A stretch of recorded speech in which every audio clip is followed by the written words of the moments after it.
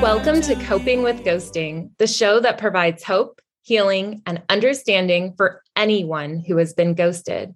I'm your host, Greta, and today I have a special guest who co-conducted a multi-study examination of attachment and implicit theories in relationships in ghosting experiences. This work was published in the Journal of Social and Personal Relationships in 2021.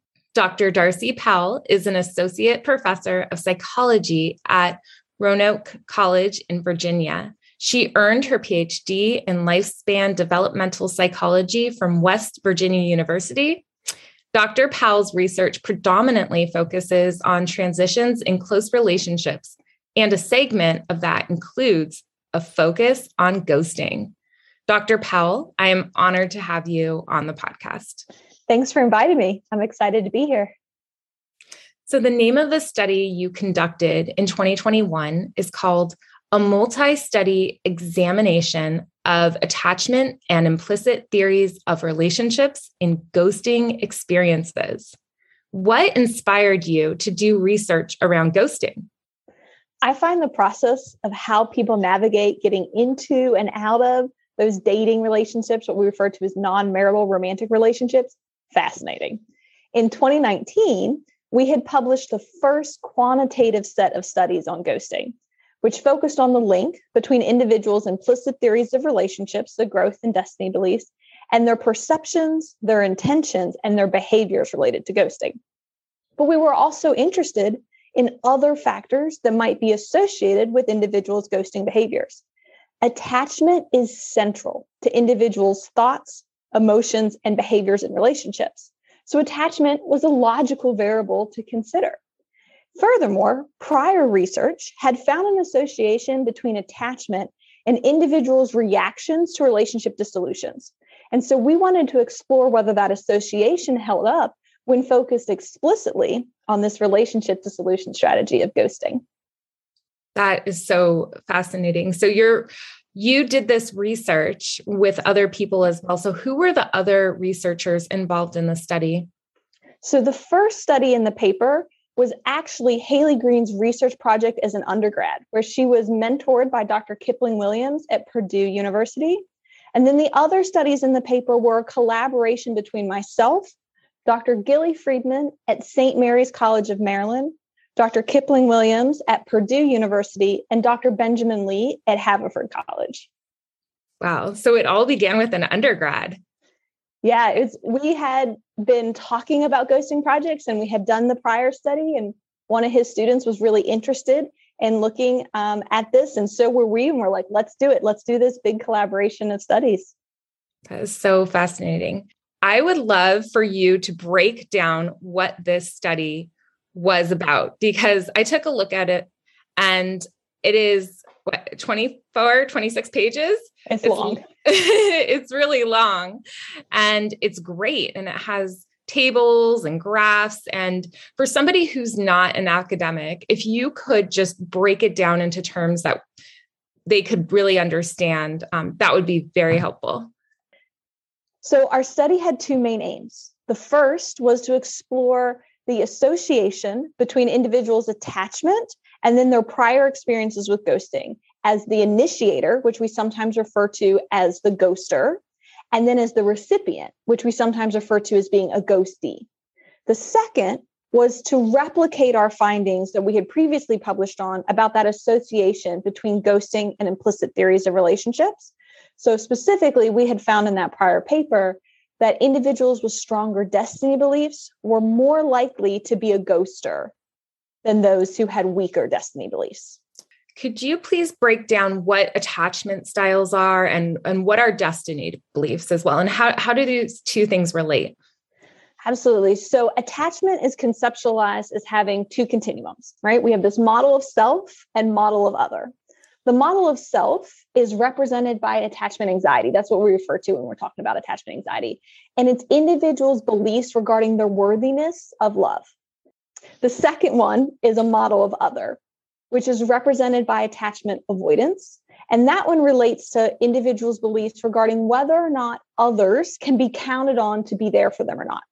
So when we're measuring attachment, we might ask questions like, I worry my romantic partner won't care about me as much as I care about them. Or we ask, I turn to my partner for many things, including comfort and reassurance. And we ask to what extent they agree with those statements. Implicit theories of relationships are these internal beliefs about the extent to which aspects of relationships are fixed or they're malleable. So individuals who possess higher destiny beliefs tend to believe that relationships either work out or they don't. That if you're with the right person, relationships should be easy. Individuals who possess higher growth beliefs tend to believe that relationships can grow over time and improve by overcoming challenges with your partner. So when we ask questions about implicit theories of relationships, we ask things like, to what extent do you believe that relationships that do not start off well will inevitably fail? Or to what extent are successful relationships require regular maintenance? So attachment and implicit theories of relationships are aspects of ourselves, right? They have an aspect of them that are built on prior experiences as well, right? Our attachment forms from prior experiences. Our implicit theories of relationships can be also broadened or altered from prior experiences as well. Who were the people surveyed and interviewed for this report, and how many people participated? And can you tell me a little bit more about them? Yeah, let's break down the study by study. So study one was an exploratory study, sampled more than 150 college students, and it compared people who had been ghosted to those who hadn't, and those who had ghosted someone to those who hadn't. About half the sample identified as men, half the sample identified as women. 60% were first-year college students, and about 2/3 of the sample identified as women. Study two was a pre-registered study. What that means is that we posted our planned hypotheses and our analyses prior to conducting the study. So we weren't just like exploring what might be associated. That sampled almost 250 US adults and compared people who had been ghosted to those who hadn't, and those who had ghosted to those who hadn't previously ghosted someone. Once again, about half the sample identified as men, the other half of the sample identified as women. Average age was 33. We did a purposeful sampling in this study where we had 50% of the sample identified as heterosexual and 50% of the sample identified as other sexual orientation. So we had about 24% gay, 24% lesbian, 3% is bisexual. About 40% of the sample was single, and 74% of the sample identified as white.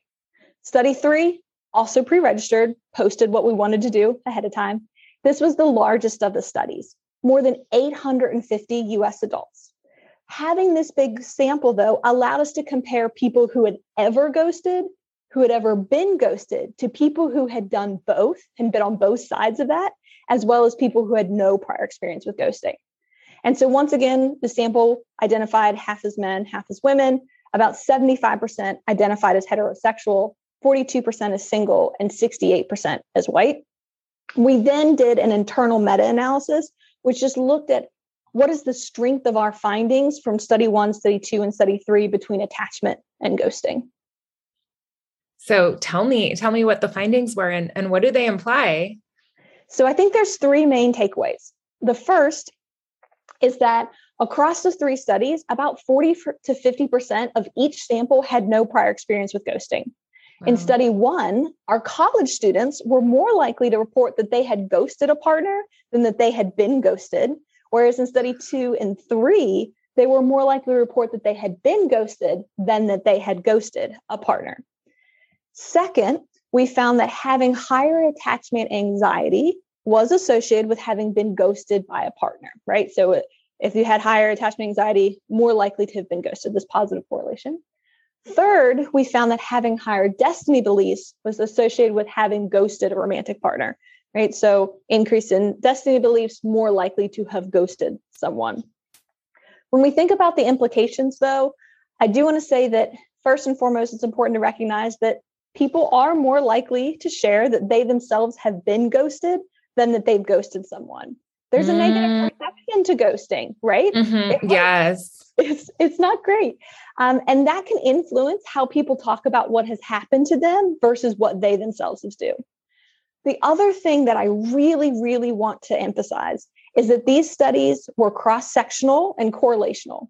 listeners should not assume that just because they have been ghosted, that they must have higher attachment anxiety. That's not what we did in this study.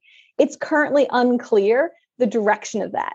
So does being ghosted increase your attachment anxiety, or does having higher attachment anxiety increase the risk of ghosting? Future research needs to be done to evaluate that. We can't tell that from our current study. And same thing with the destiny beliefs and ghosting a partner. That being said, ghosting research is rapidly expanding. One of the things that research has demonstrated pretty consistently is ghosting is really, really common on dating apps. And dating apps have garnered a not so great reputation among individuals looking for relationships because of that. And so we have seen some dating apps are starting to look at the research that's coming out and think about what can they do to reduce ghosting. And so a few have started instituting like nudges in an effort to reduce people ghosting on their apps and try to lessen that likelihood of being ghosted on dating apps. Thank goodness they're actually taking responsibility for something like that. I mean, there's only so much they can do, but I think that it's a step in the right direction. Absolutely. Given that other research has noted that things like ease and perceived seriousness of relationships play into the likelihood of ghosting, right? It's just that little nudge is like, hey, maybe we'll give you some canned messages of something to say, but like say something to the person. I think is interesting. It'll be interesting to see where that goes too. Oh yeah, absolutely. It's amazing what you've done. And this is really valuable work. And I wonder, how can people apply the observations that you've made, the research that you've done in the study to their own lives?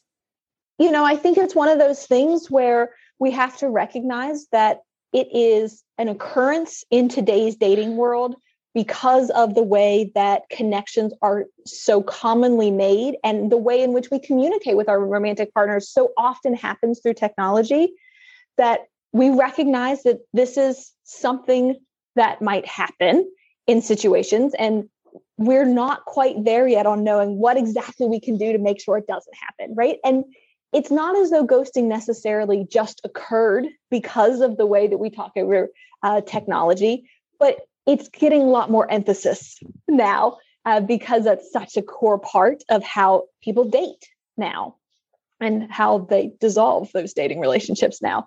So when I think about how to take what we've done, I think it's important to reflect on who we are as individuals and our own traits and things that might play into, or at least be associated with, the behaviors we engage in or the responses that we have in situations. But by no means does that mean that, just because you have had destiny beliefs, you're going to be a ghoster, a serial ghoster, right? Mm-hmm. Or that you should be giving people the implicit theories of relationship scale to see if they might be a ghoster in the future, right? I'm not suggesting that at all.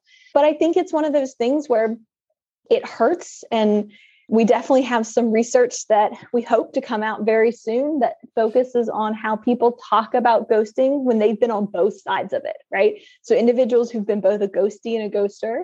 And that particular study looked at the emotions they report feeling when the ghosting situation occurred and how they report feeling about it now.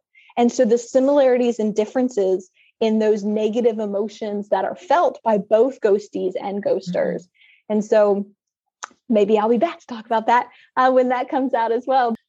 I have to admit that I've ghosted in the past, and I did experience feelings of guilt and anxiety around it. And I think it's really important that you're doing this work to continue to research the emotions around ghosting from both the ghostie and the ghoster side. This is something that will help all of us have a deeper understanding of this very important topic. So kudos to you for taking the steps and making this a priority. And I just want to say thank you. Thank you from me. Thank you on behalf of the listeners who just, it's such a horrible thing to have happen to us. And this is just allowing us to create kind of a framework around it and get a deeper understanding of what's really going on, the psychology behind it. Absolutely. And I think it's important that we do acknowledge that often people are on both sides of that experience, and have very negative emotions and sometimes positive, like mixed emotions in response to those situations. So yeah, we're really excited about our future research. Is there anything else you'd like to share with listeners in general? So I mentioned that study that we hopefully going to have published really soon. We have a couple other studies that are under review for publication as well. One of them is focused on individuals' perceived norms for ghosting. So how common they think it is and how they think others experience ghosting, and whether there's an association between their perceived norms and their engagement in ghosting. And we also just wrapped up a study exploring how gender of the individual being rejected and motive for the rejection impacts whether or not ghosting is used compared to a more explicit rejection strategy, telling the person face-to-face or over the phone. And so we're finalizing the results of that study and hope to have it under review soon. As an initiative within my lab, after each study is published, I create an infographic to share on Twitter and LinkedIn that summarizes the findings and makes it easier for the general public to see what we're learning. All right, it shouldn't be all behind a paywall where you have to have access to the research. That being said, if listeners ever hear about a study and they don't have access to it, you can always email the author. Most authors are very willing to share their research. Right? We're really excited when someone reaches out to us to tell us that, they saw something or heard something about one of our studies and they'd like to know more. Oh, that's great. That leads me to my next question, which is how can listeners connect with you? So I'm on Twitter at @dpowell_PhD. So DPOWELL_PhD. I'm also on LinkedIn under Darcey Powell and searchable that way as well. And so that's where I tend to post most of my research stuff or share other research findings that have been really interesting. Well, you are doing groundbreaking work in this field, and I'm deeply grateful for the research you've done. And thank you so much for taking the time to share it with me and the listeners. Thanks so much for having me. Best of luck in all of your future dating relationships. And listeners, I'm happy to announce that I'm starting a drop-in coping with ghosting support group for anyone who has been ghosted. The group is a safe space where you can openly share your experience, strength, and hope.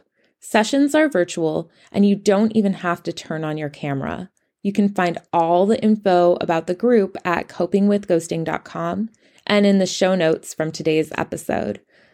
I've also put more information about the research study discussed in the show in the notes as well. And finally, be sure to remember, when you are ghosted, you have more time to connect with yourself and people who have stellar communication skills. You truly deserve the best.